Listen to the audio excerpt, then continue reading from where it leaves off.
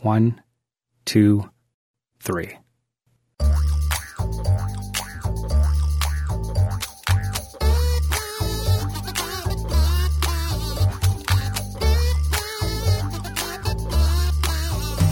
Welcome to Three Song Stories. We're the podcast that puts our guests through the grueling process of whittling down their life to just 3 songs and the stories they contain.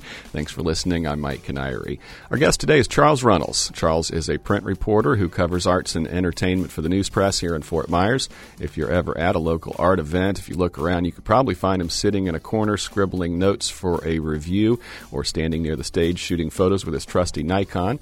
Charles was born in Birmingham, Alabama, but he grew up all over the place thanks to his Army father. He has a journalism degree from Auburn University and started working at the news press in 1998. His bio says he's obsessive about music, practically anything, but especially heavy metal, and that he also loves reading, video games, and movies. He lives in Cape Coral with his girlfriend and their 6 cats. That's halfway to a Paula Poundstone level of cats. Because of how his life intertwines with music, I think he ironically had more trouble than most choosing his songs for today, but I have them now, and he's here, so let's talk song stories. How fast can you name those cats? Oh, Seriously, pretty go. Fast. Like Doodle. You're putting me on the spot, man. Cookie, Pumpkin, Doodle, Duke. Who am I missing? I can't think of the other 2. Got 2 left. Yeah, I've got 2 left. Fitzy and I'm missing the names of my children. I can't think of the last one. I'm sorry. The last one doesn't matter as much. Yeah, I bring that up because I interviewed Paula Poundstone, and I knew she had cats, and I asked her how many, and she said 13. And I said, can you name them? And she said, I can name them. And she got to about 9, and she was like, no. She was like, what did she say? Someone's going to hate me. That's how she ended it. Yeah. The left out child is going to never talk to me again. What kind of Nikon? It's like a D60, I think. I just got it. I had an old camera that I was using, like an old Nikon. I think it was like a D4 or something like that. Right. And I bought it just to do – I had this idea that I was going to do art photography, and I never really used it. And then suddenly I started taking it to concerts and taking photos you get good at concerts. Access, right? I get really good access. Yeah. I can get most of the time. Sometimes it's up to the promoter. Right. And sometimes they don't even respond to my requests, But I, if they're cool about it, they let me get in there. Do you have to get their permission to use their pictures? Because I know there's some like weird copyright things with bands and who owns what.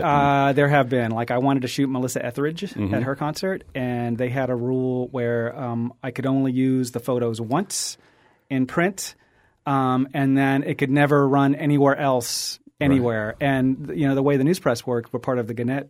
Part of Gannett, and that all gets and the USA Today Network there, so like we put it in the system, and then anyone can use it. Right. And then there are others that require you to give them your photos, and we don't do that. There are photos. I shot them, and I can do with them what I want. What's the musical background of your childhood? Not a lot. I mean, really, ironic. my parents didn't listen to my music. My mom listened to the FM radio, and whatever was on there.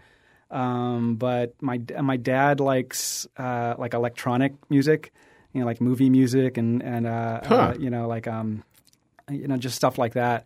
But yeah, there wasn't really a lot of music playing in the household. It wasn't like I remember my mom listening to the Greatest American Hero song on the radio. Exactly. Walking on the radio. Walking on air. I guess it was a song on its own too. It was a TV show. Well, it was a TV show, but then the song was so popular. The TV show was so popular. That head of hair. How could you? But I don't have a lot of musical memories really with my parents. Did you or anyone around you play instruments? No. Well, my mom played the flute. Okay.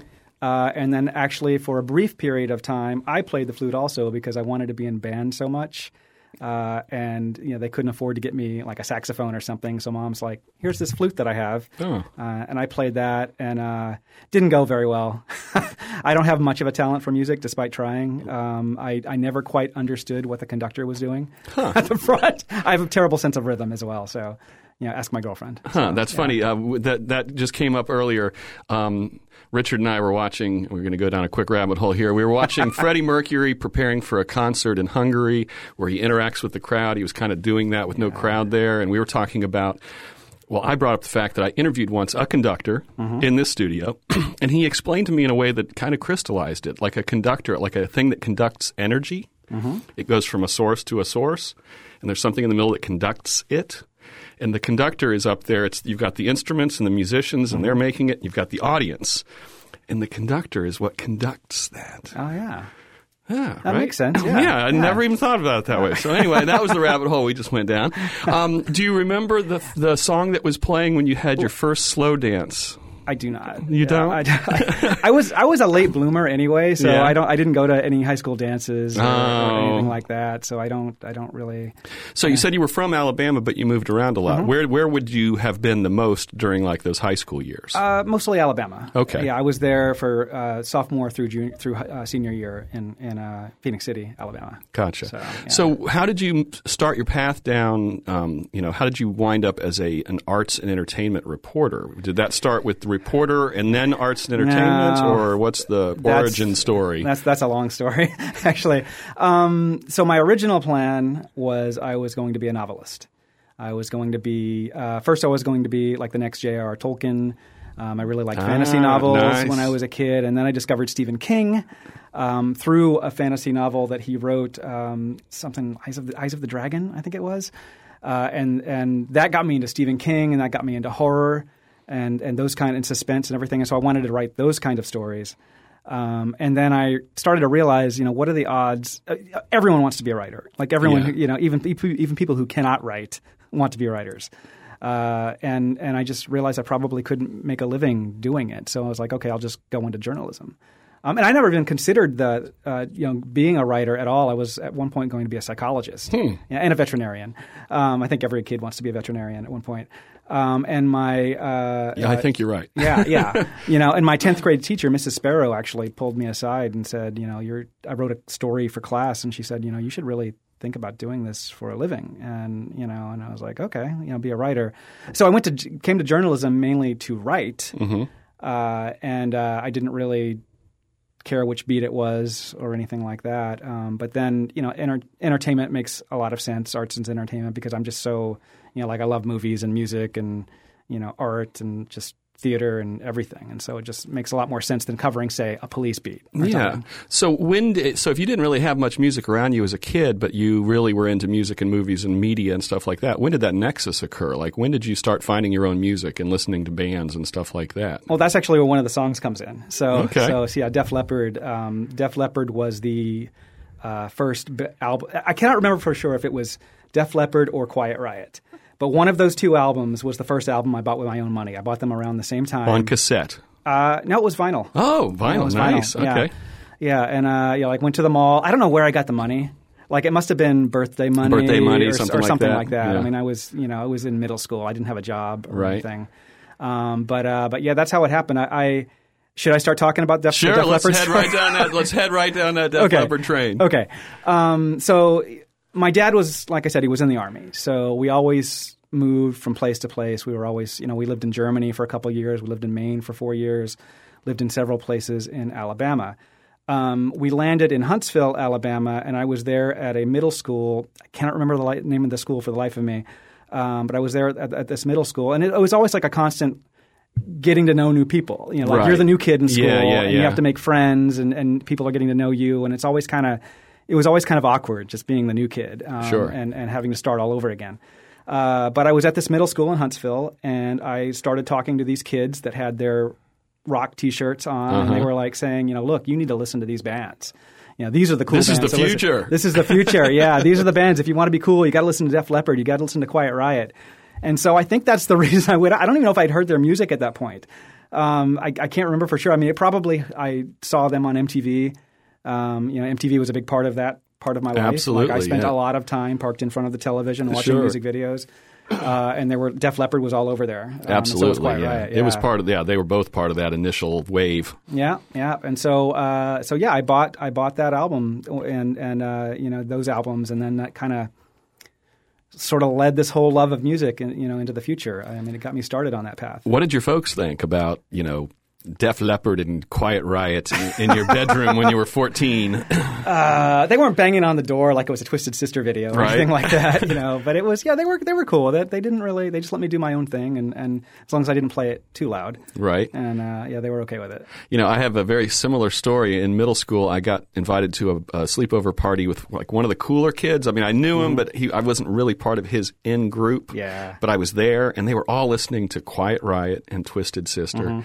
And afterwards, I just had to have it, even though that turned out to be nothing that was relevant to me in terms of my overall arc. But at the time, I had them both that Christmas on tape. Yeah. So, why did you pick Rock of Ages? Because it had, and this is the hard part for me, because I'm not really a singles guy. I like the albums. I like, if I like an artist, I'm going to get the whole album. I'm going to get as many of their albums as I can get. I'm going to, even if it's like, I've got like something like 30-something Prince albums. And it kills me that Prince did not make this list. Yeah. Kills me. But I had to pick something that I could, talk about a little bit and had like somewhat of a story.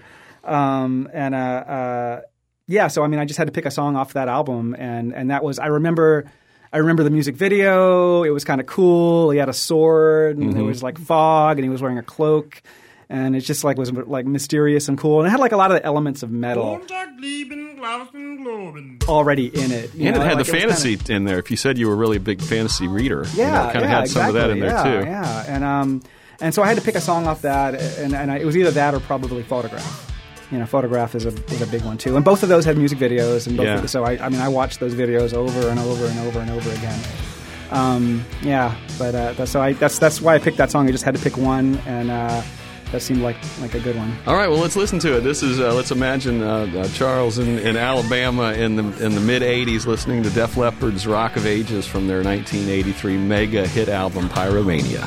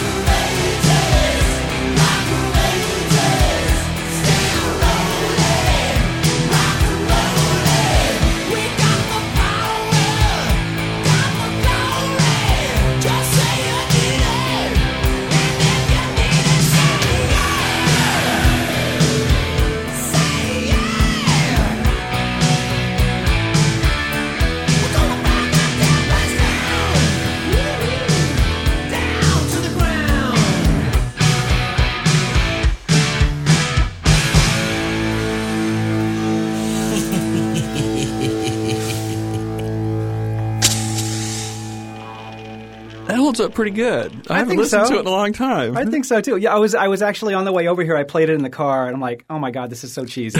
This is so cheesy.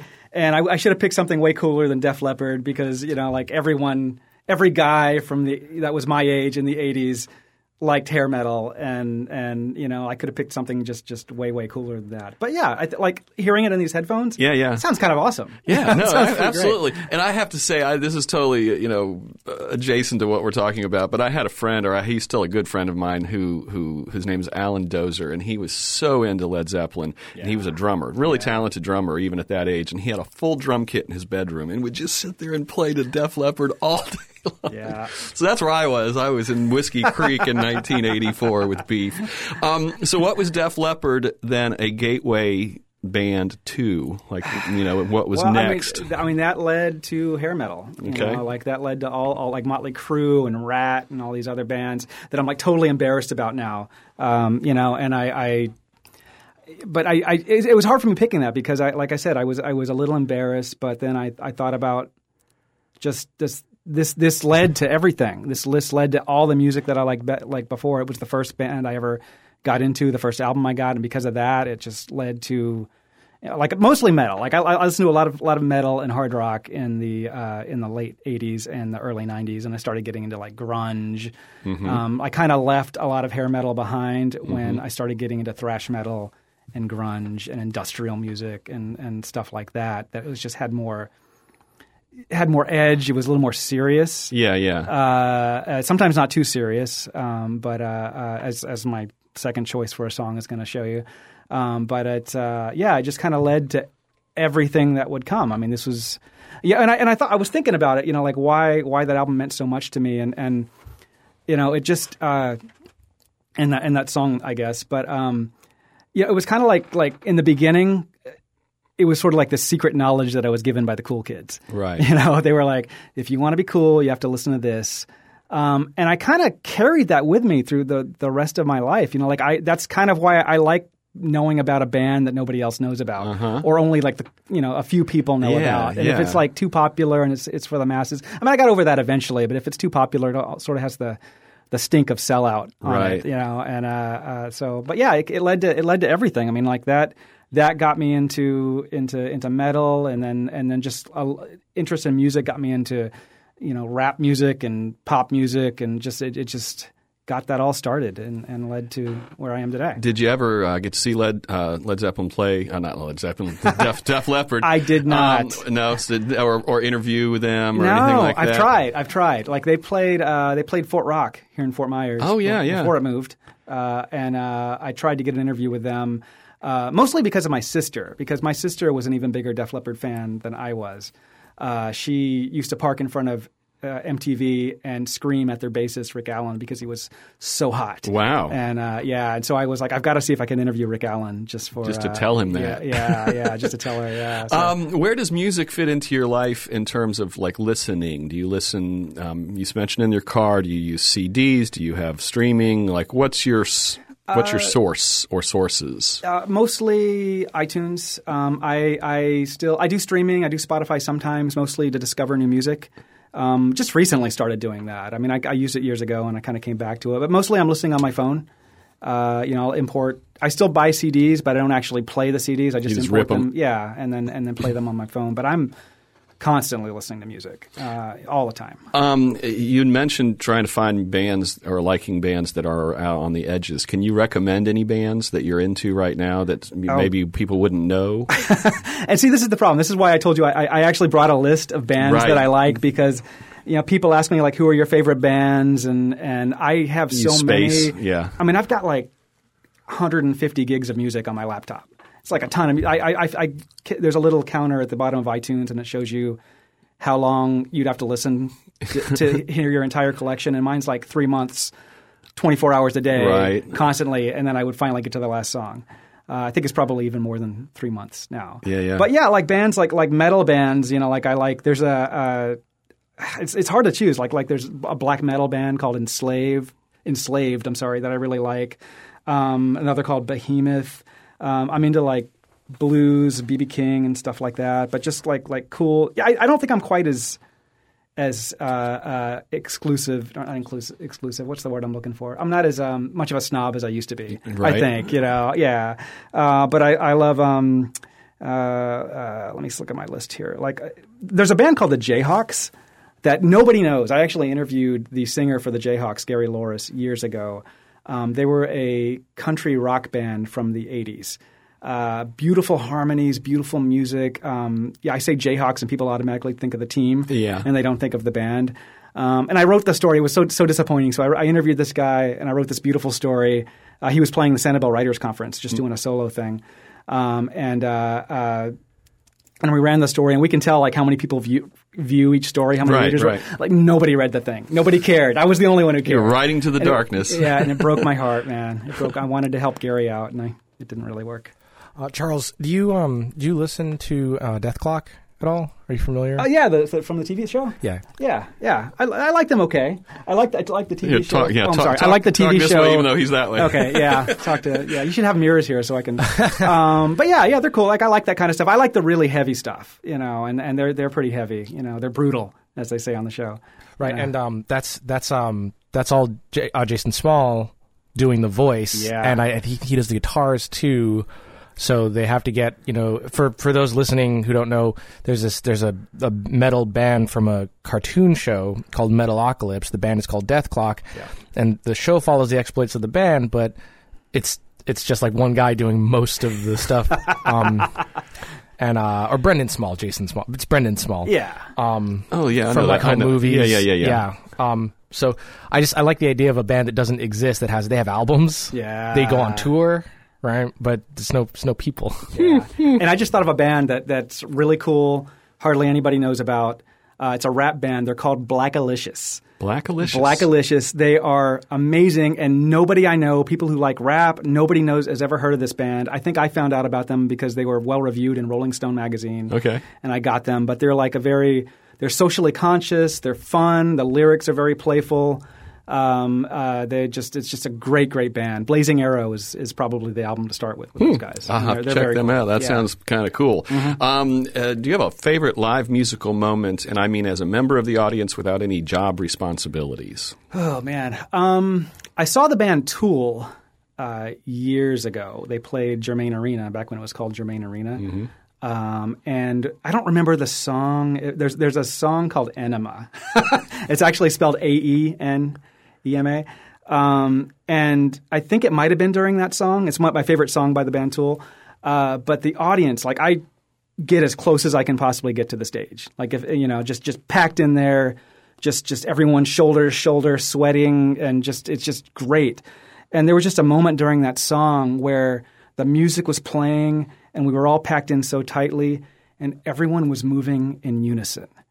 And it was just like we were just one big, like an animal, like a creature that there was there. An emergence coming from the many into one. I wasn't me anymore. Yeah. I'd been assimilated into this mass phenomenon that was happening, and it was just really cool. Like it's a really cool moment, and I remember that a lot. Huh? Any peak moments in terms of being a reporter and getting to interact with people who you were a fan of, or somebody who's really cool? Oh man, there's probably a lot of those. Yeah, well, and like one of those is again an Anthrax story. So, and I like I said, Anthrax is my second song here. One of my favorite metal bands. It's like one of the big four thrash metal bands. It's like Metallica, Slayer, and Megadeth, and then Anthrax. Longtime fan, and I got to interview him when he was playing Fort Rock.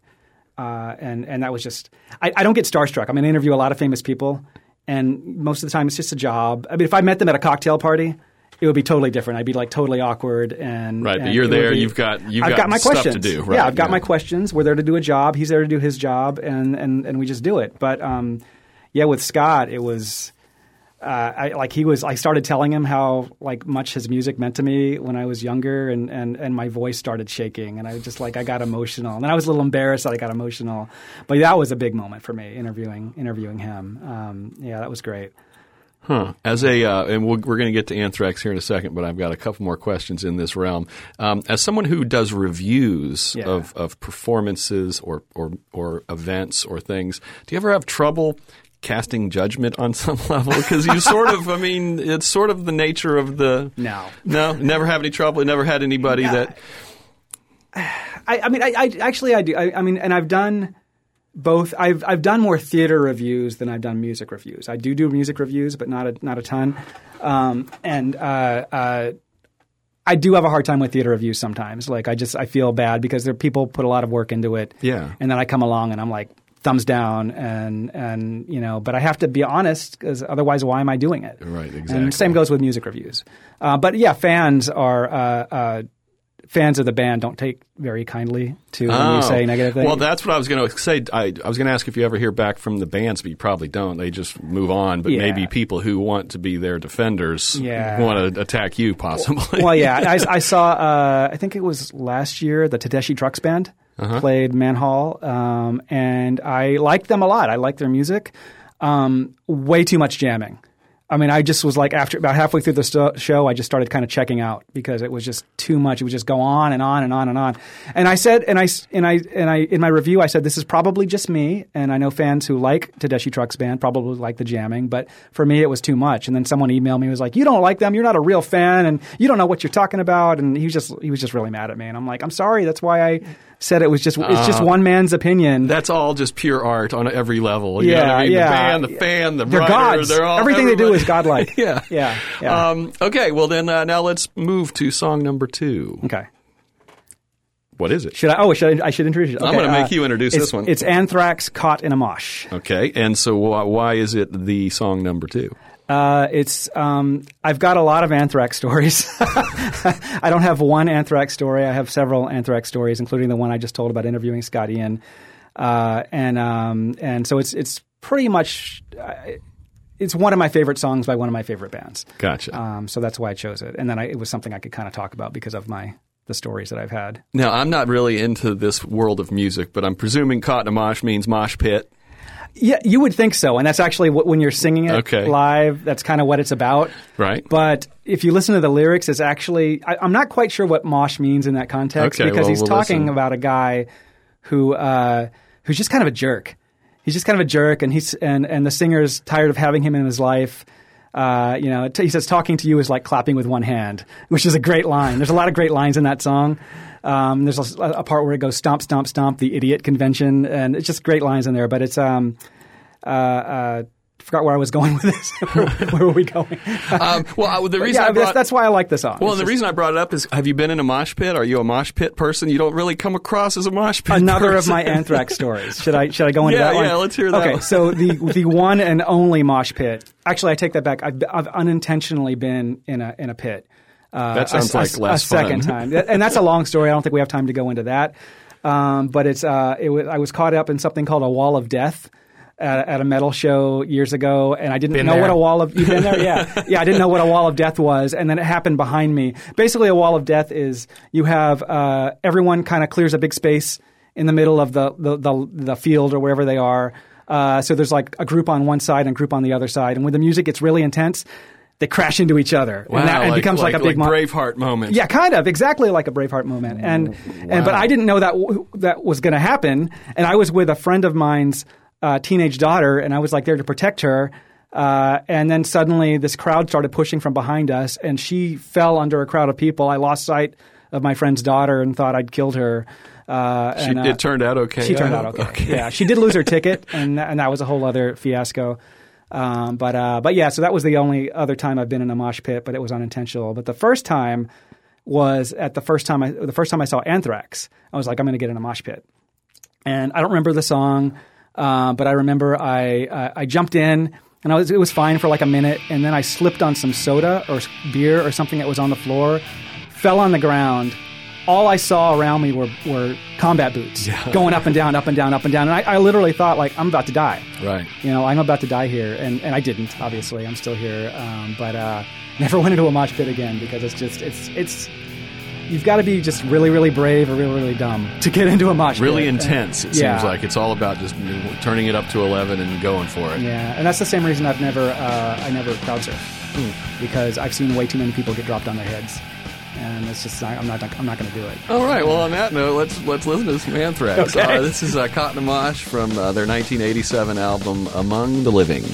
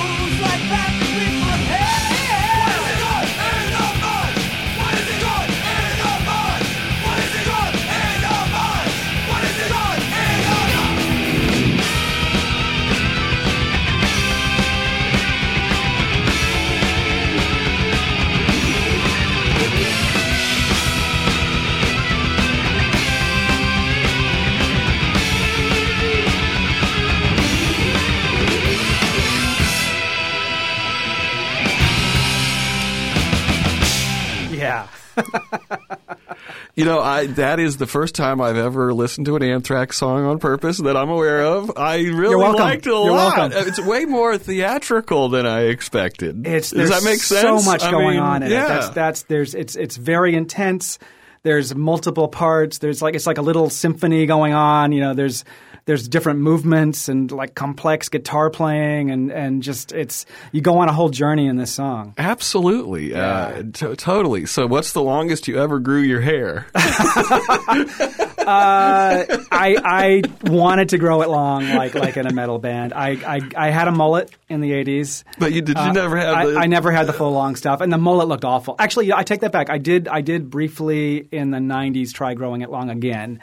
But it just looked awful. It just looked so bad. Do you think it looks good on some people? Not anymore, unless you're in a band, right? You know. But yeah, if you still have long hair and you're not in a band, and it's I figured at some point, the music fan in you may have just needed that hair so you could throw it around at a concert or something. Well, the other option is just shave my hair entirely, right, and look more like punk. Yeah. You know, and have more like a hard edge. But yeah, I'm just not like a hard edge kind of guy. You know, I don't look like I listen to metal. I mean, I think you said that earlier. Yeah, well, I was trying to imagine you, in a mosh pit. No, and it just didn't necessarily seem like a natural fit. No. I've never looked the part. I actually had a girl at a record store one time tell me that she said she thought I looked like I listened to classical music. Oh. And I was like, is that an insult? I don't know if that's an insult or if that's, maybe she thought I was intelligent. She also might have thought that I was just a nerd. Do you ever listen to classical music? I do. Yeah? I listen to a lot of different kinds of music. Jazz? Where's jazz fit into your life? I listen. I mean, metal is my passion, like metal and rock, but mostly metal and especially the heavy stuff. I mean, that's where you saw how I was listening to the song and get really into it. But yeah, I mean, I don't think there's a genre that I don't like, honestly. Yeah. How much latitude do you have as a reporter on picking which musical acts you want to cover as they come to town? Do you kind of have your run of it now? Pretty much. I mean, I try to pick things that. I mean, honestly, Anthrax is coming to town. I'm going to interview them. Right. I'm going to interview that band. The news press may not print it, but you're going to. Oh, they'll print it. Yeah, they'll print it. There are bands that are, because of my job. Hey, it's cool. I get to interview some of my musical heroes. Yeah. And that's awesome. But I also interview bands that maybe I'm not into that much, but I know other people are. And then I mean, some of the bands are just not going to. Like I've tried interviewing Willie Nelson several times. I tried interviewing B.B. King, and they just don't do interviews. Right. They don't need to anymore, yeah, they don't need to. They're going to sell out the arena no matter what, or wherever they are. Are you a singer? No. I take that. Well, okay. You know Rock Band, right? Yes. Yeah, the game Rock Band. Like I used to play that a lot, with my girlfriend and friends, and I would always want to sing, even though I can't sing. And I actually once. I was singing Alice in Chains' "Man in a Box," and I actually scared the cats. They all ran out of the room because when I got to the chorus and that part, they all were out of the room. But yeah, I can't sing. I really don't have a lot of musical talent myself. I try to play guitar. I try to play keyboards. I bought a harmonica at one point, and I do okay. I mean, I actually wrote some songs. And tried to write so some you've songs. Gone a little further down that road. A little further, but yeah. Again, my rhythm is terrible, and like I don't. It's all over the place when I'm playing, and if you don't have a good rhythm, then you're half the battle. That's why I just play by myself, because then I don't have to sync up to anybody else's rhythm. Yeah. What was the first song that you learned on the guitar? Or like, what's the one that you would know the best? That you put the most cycles in on? I think it was Johnny Cash, "Ring of Fire." Oh, cool. Yeah, and a friend of mine actually taught me the chords for that song. So she taught me that, and I actually know a lot of Johnny Cash. I love Johnny Cash, and but that was the first one. We just did a live show of this at the Sanibel Island Writers Conference last Friday night with three poets, and the one from Northern Ireland, a woman named Anne Marie, huge Johnny Cash fan. She says he's huge in Northern Ireland. Yeah. I think that's awesome.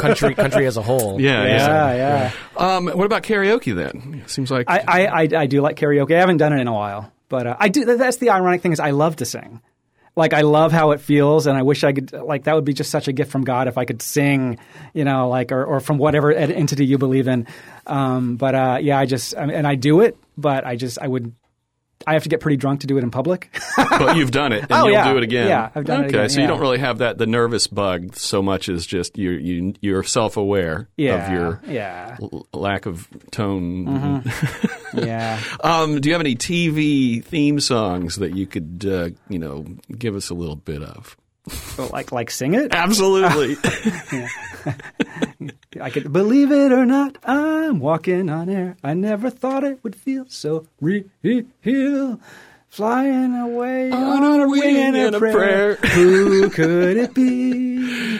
Believe it or not, it's just me. Oh, thank you so much for that. There you go. Do you have a favorite musical, like movie musical or Broadway musical, or one of each? Oh my God! I can never remember the name of this movie. It's the one where the Rolling Stone reporter follows the band around. Almost Famous. Yeah, I love that movie. I almost brought that up earlier because yeah. at the beginning there's that moment where she says, "Listen to this with the candle playing, and it will change your future." Yeah. And that was kind of like you with Quiet Riot and or Def Leppard. And just the way he writes and talks about music in there, it's just the way I feel about music, and it's just that music is everything. And I just got chills because I love that movie, it's and I can one of my see favorites. as someone who is an arts music reporter, that would really ring true. Well, and Cameron for you. Crowe wrote that. I mean, he was a Rolling Stone reporter, and I think he based it on several of the bands he followed around in the 70s. Like I think he followed Led Zeppelin. I think so. That's part of the some other story ones, of it. But the scene on the plane where they think the plane's going to crash and they start singing Buddy Holly. Have you ever seen? There's an extended cut that didn't make it into the normal run of the movie that you can find on YouTube, where they sit around and they make his mom listen to Stairway to Heaven all the way through.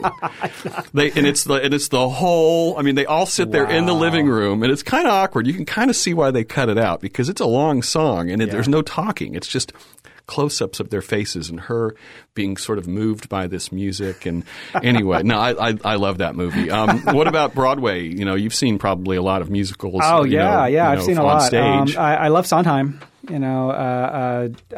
Into the Woods and Sweeney Todd. I love that stuff a lot. Book of Mormon's amazing. Oh, yeah. It's so wrong on so many levels. I saw it at the first time it came through Barbara B. Mann. I saw it, and it was so interesting because, a lot of people that go to those shows just have season tickets, right? They just, their wife says, honey, we're going to the play tonight, and they go. Yeah. And suddenly it was the Book of Mormon. Yeah. There were some people who were grumbling a little bit. Yeah. And there's a musical. Have you ever heard of the musical Once? Oh, absolutely. Yeah, I've never seen the musical, but I've seen the movie like 10 times. Yeah. I love that movie. Great movie. So much. And the guy, Glenn Hansard, the guy who wrote most of the music with, I can't remember her name, his partner. Inga something. Yeah. And I mean, just he's an amazing musician. I haven't liked his last couple of albums that much because they kind of got a little, I don't know, low key, and they just don't really connect to me like his early. It's not as like I love the emotion in his voice because he's so good at conveying that. And that opening scene when he's and I've tried to get Richard, you're listening, to watch this movie because he will love it, especially that scene when they finally get in the studio and the guy that's running the board, he's just kind of like, okay, who are these schmoes? And then they start playing and it kind of starts to develop and it's like, okay, no, there's something happening here. It's a really cool moment. So do you have a favorite band? Is Anthrax your favorite band, perhaps? I don't really have I can't even name you my top 10 bands. I've got so many. I've got a friend who's been asking me to give him my top 10 bands, and I just can't. I can't do it. But I can talk about some of my favorite bands. Like I said, it killed me that Prince did not make the cut for this list because I love Prince. My girlfriend loves Prince.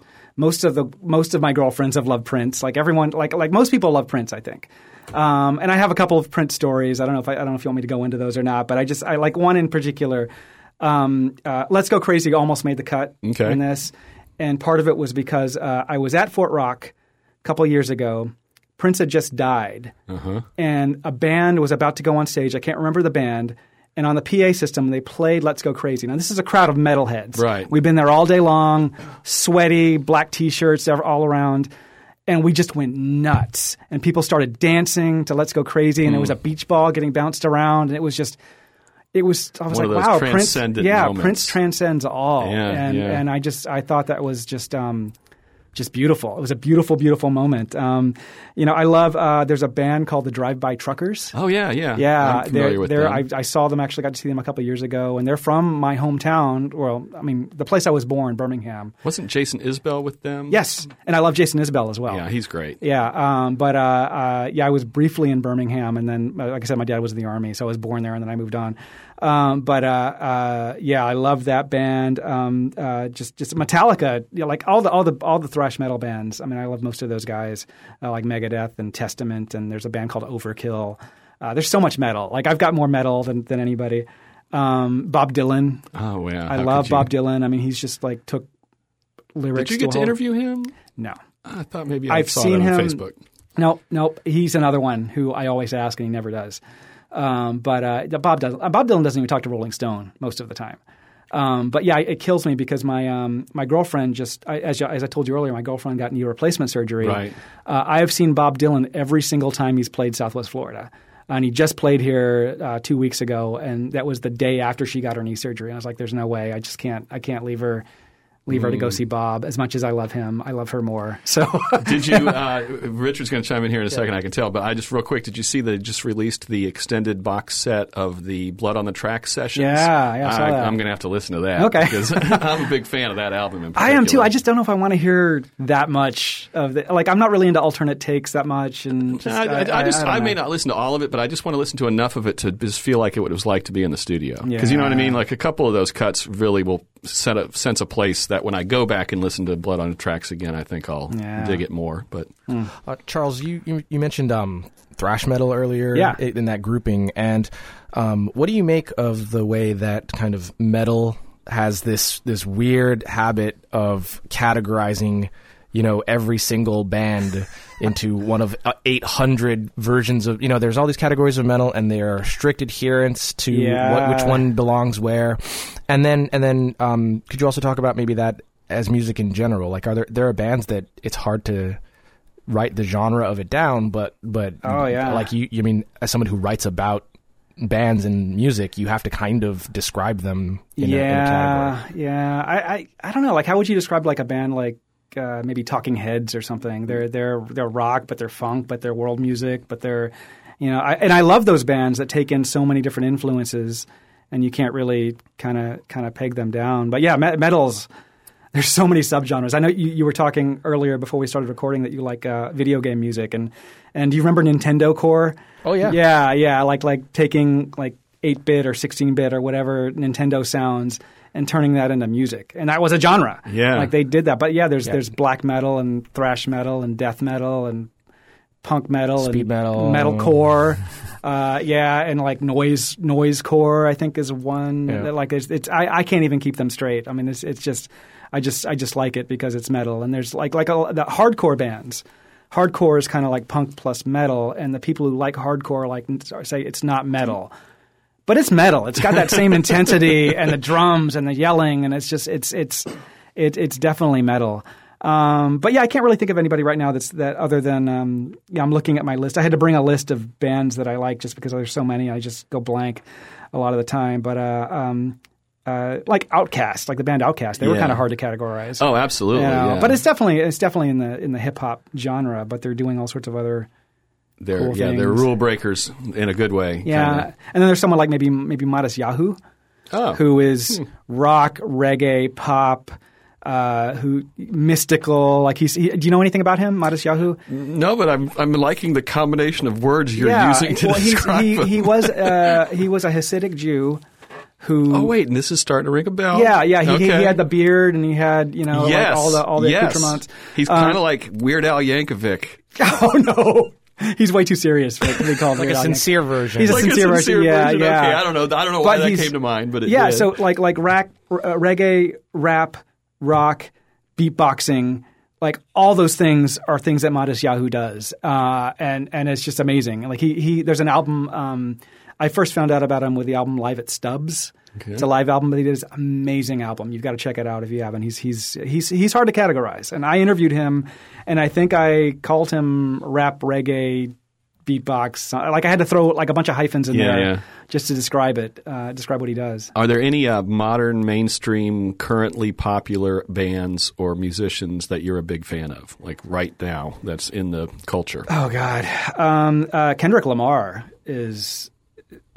I don't think I've ever seen a rapper like him. He's kind of jazz. He's kind of like his lyrics are amazing. I still remember he played here. Actually, he was supposed to play here maybe 7-8 years ago, and he was going to play Eaglepalooza. And our sheriff at the time kind of was he was supposed to play, I think he was supposed to play JetBlue Park. I remember and he ended up playing, he ended up playing Germain Arena. And Eaglepalooza has been at Germain Arena or Hertz Arena now ever since. And the sheriff, Mike Scott, he was just, this guy is nothing but filth, and he's bringing this language into our community, and it's what was the word he used? I can't remember the word he used to describe him, but it was. And I wrote a column, It was kind of like a part column, part article. It was a weird thing that I wrote, but it was basically defending Kendrick Lamar, saying this guy's a poet. Yeah, this guy's like a Grammy winner, and this is before he became even as big as he is, and like he's an artist, and he's not some It was a misread. Guy. It was a misread on the sheriff's part. Yeah, completely. I doubt he'd ever listen to a Kendrick Lamar song. Right. Or he just probably looked at the lyrics online. Yeah. But yeah, the guy is on a whole other level. I mean, there was Kanye West was doing some interesting stuff before, but then Kendrick came along, and it's just like, wow, okay, you can do that with hip hop now, and that's pretty incredible. Cool. Like, I'm always looking out to see what he's doing next. Okay, well, let's move on to your third song. Okay. It's off the beaten path from your first two. Yeah, it is. Should I introduce it? Absolutely. It's Little Big Town, Girl Crush. And why is this your third song?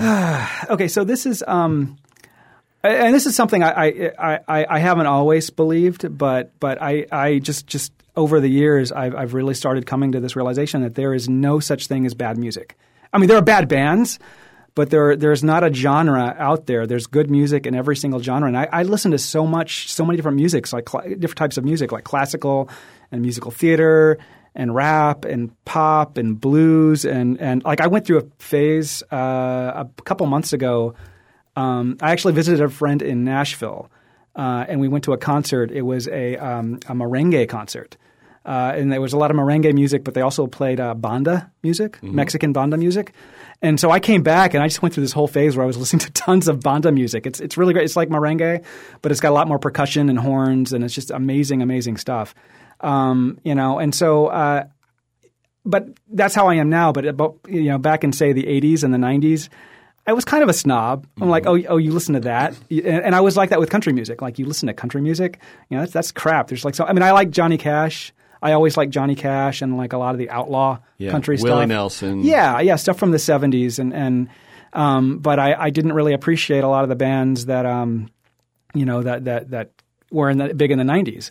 And I do now. Like I love, like, say, Vince Gill. Vince Gill's amazing. I actually saw him play bluegrass at the Ryman Auditorium in Nashville a few years ago, and it was just like just such a great moment. But one of the cool things about my job is that I'm writing about these bands that are coming to town, and I'm constantly getting introduced to new music and new bands that I didn't know before. Are you getting music sent to you as well to get your attention? Not as much as I used to. Like, right. The cool thing is, if you're about to interview a band, you can say, "Hey, can I have their new album?" And they'll send you a copy of it, right. and then you get a free album, and you get to listen to it, or they'll send you a digital download, which is just as good. Yeah. But I mean, it's constantly like, to stay up on my beat and know what I'm talking about. I need to like pay attention to music and just see what's popular and what people are listening to. And Little Big Town was pretty big, and that song "Girl Crush" was pretty big. And I would spend a lot of time just looking. I would go to iTunes and listen to like the top 20 songs. And I mean, they don't really do a top 20 on MTV or anything like that anymore. They stopped doing that. Is Casey Kasem still out there doing something? Yeah, is Casey Kasem alive? I don't know if he is or not.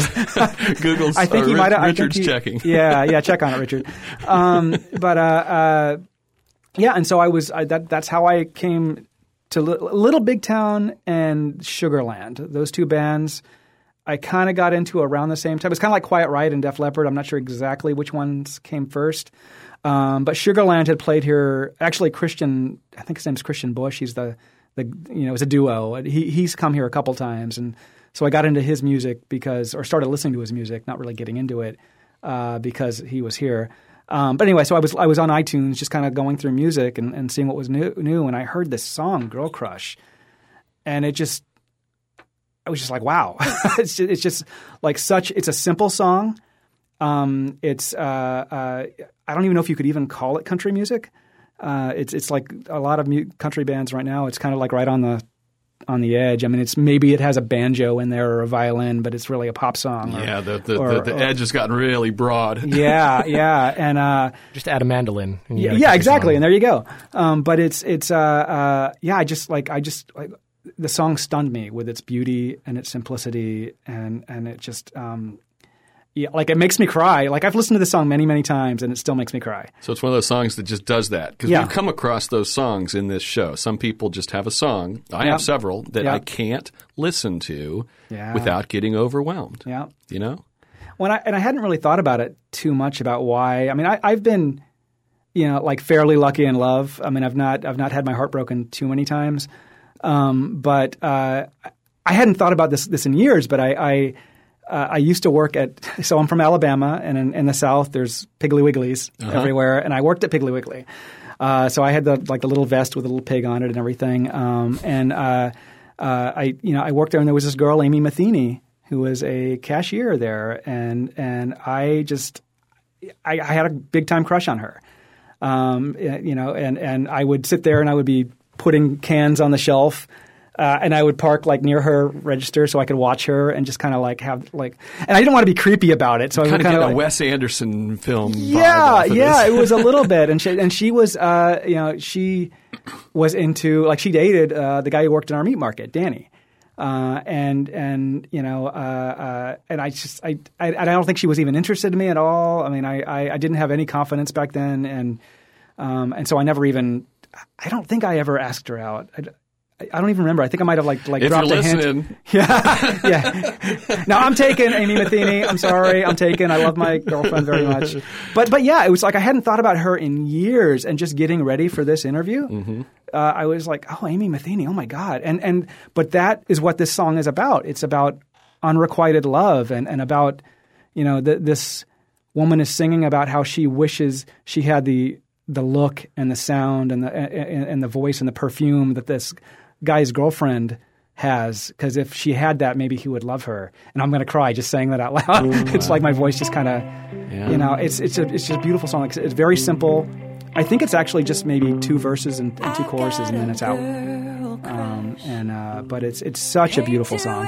Well, let's go down this road and listen to it. We'll cry together. I have not heard this song, Charles. This will be my first time. Oh, wow, okay. This is Girl Crush from Little Big Town's 2014 album Painkiller.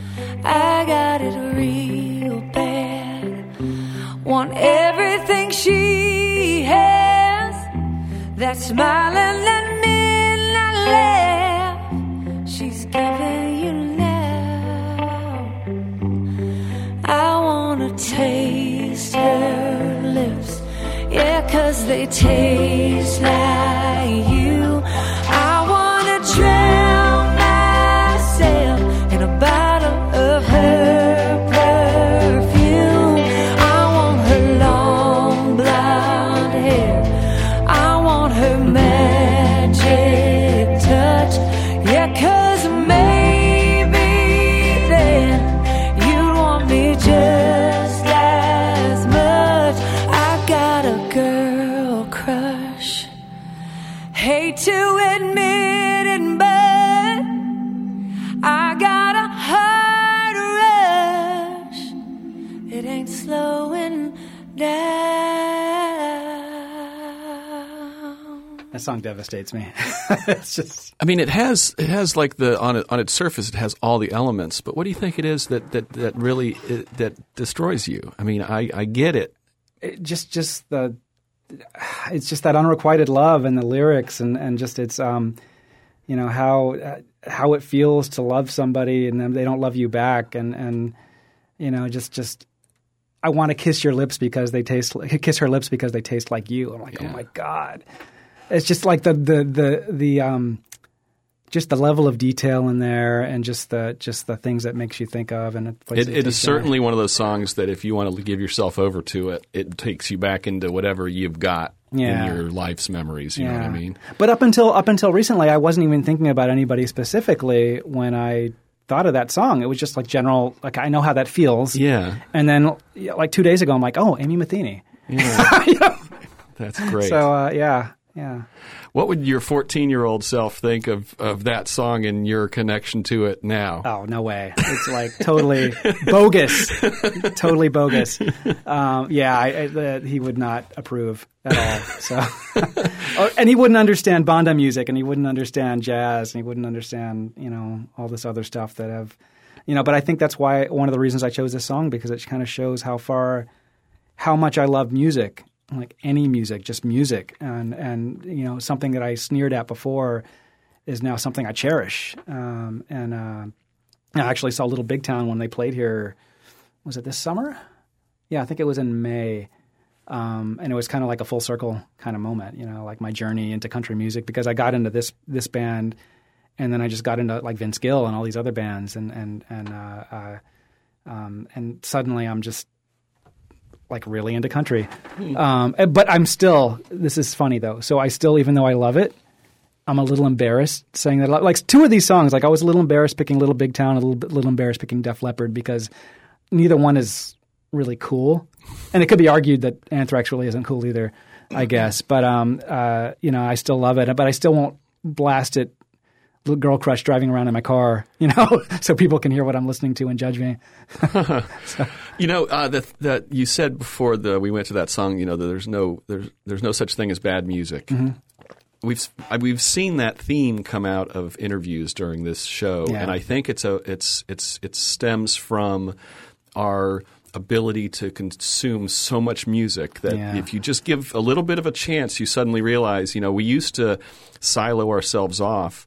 And some of that was practically even financial. You bought your album and you were going to get your money's worth, and that's who you listen to. And now there's just everything's a click of the button away. And so you're finding – we've had lots of people admit, like, I'm listening to stuff now that I would never have listened to in the past. And I think that's not accidental. I think that's because we all have music right there everywhere. Well, I mean, it started with me. Amazon lets you stream music. Right. And I didn't know that until maybe 10 years ago. And I would spend so much money on albums, and I would get it, and I was like, this is awful. But it would be like well-reviewed in Spin Magazine or Rolling Stone or somewhere, and I'd get it, and I would totally hate it. But now you can listen to the things before you buy them, or you don't even have to buy them if you don't want to. I think it's really opened up the doors, and if you're willing to invest the time finding and getting to know the music and letting yourself absorb it, then the world's wide open. Yeah. You got a perfect album that you could name? Something that you would just always want to listen to all the way through if you ever turn it on? Oh, God. or more than 10? Yeah. No, I mean, again, it's like that's the problem is like out of all the albums that I have, how do I pick one? I love the White Album by the Beatles. Mm-hmm. Purple Rain is amazing. Bob Dylan's Blonde on Blonde. There's so many Bob Dylan albums that you could pick. Those are three that immediately come to mind. I love like Anthrax, the Among the Living album. But yeah, it's so hard to choose. How do I'd have to consult my list again. Right. Yeah. You've brought up Prince, and around the time that he died, there was a lot of people sharing tidbits about him, and the video where he plays and falls off the stage and all that stuff. I didn't realize, and it just blew my mind how this is like genius. This guy was that most of the performance of Purple Rain on the album Purple Rain was recorded the first time he played it for an audience. So he debuted that song for an audience and hired a crew to record it as best they could, both in video and audio. Yeah. And that's what you hear on the album. Yeah. That's so ballsy and brilliant and just amazing. And something most artists couldn't do. No, the foresight that took, for something to be so iconic, you figured he had just honed that down. But that was you're hearing the first time the fans heard it. That's just crazy. Imagine being that sound guy. Yeah. But yeah, the man was a genius. I mean, he I don't use that term very easily, but I mean, how else would you describe someone like him? I mean, he just made music that nobody had made before and just changed minds and changed how people saw the world and saw him. And I still can't believe he's dead, and it kills me that he is. Yeah. Well, in the vein of there is no such thing as bad music, my last question are there any songs you'll always turn off if they come up on the radio for either memory reasons or style reasons? We Built This City is the worst song ever. That's made that list more than once. Yeah. I actually got to interview I got to interview Oh no, it's taken the lead in hated songs. Oh no, it's a terrible song. Because it's a song about we built this city on rock and roll, and it's this overproduced, crappy pop song, and it's just it's so bad with terrible lyrics.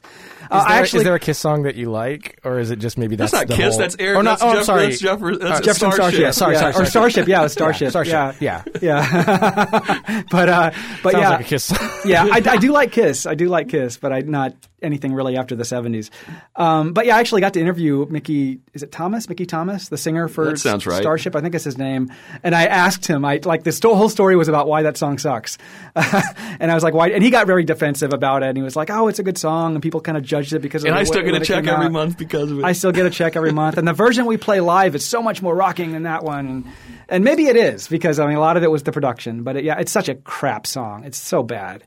It's so very bad. Awesome. Well, any final thoughts, Charles? I appreciate this. I don't think so. I think this has been fun. Cool. Yeah. Well, we appreciate your time. All right. Thanks.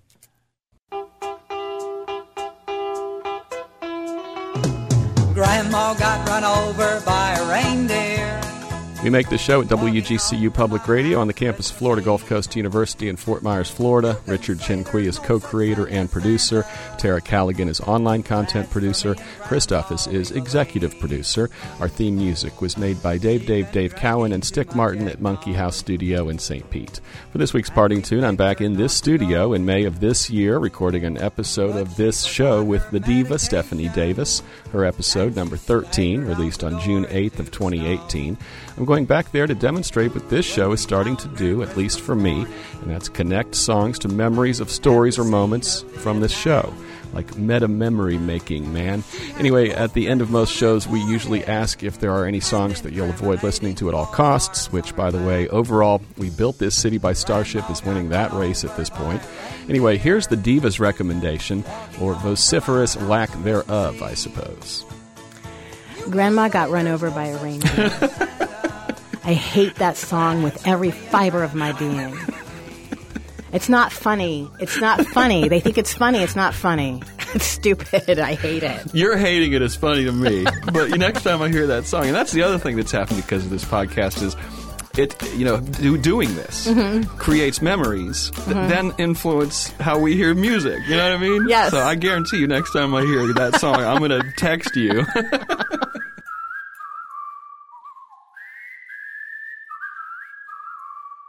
Keep listening.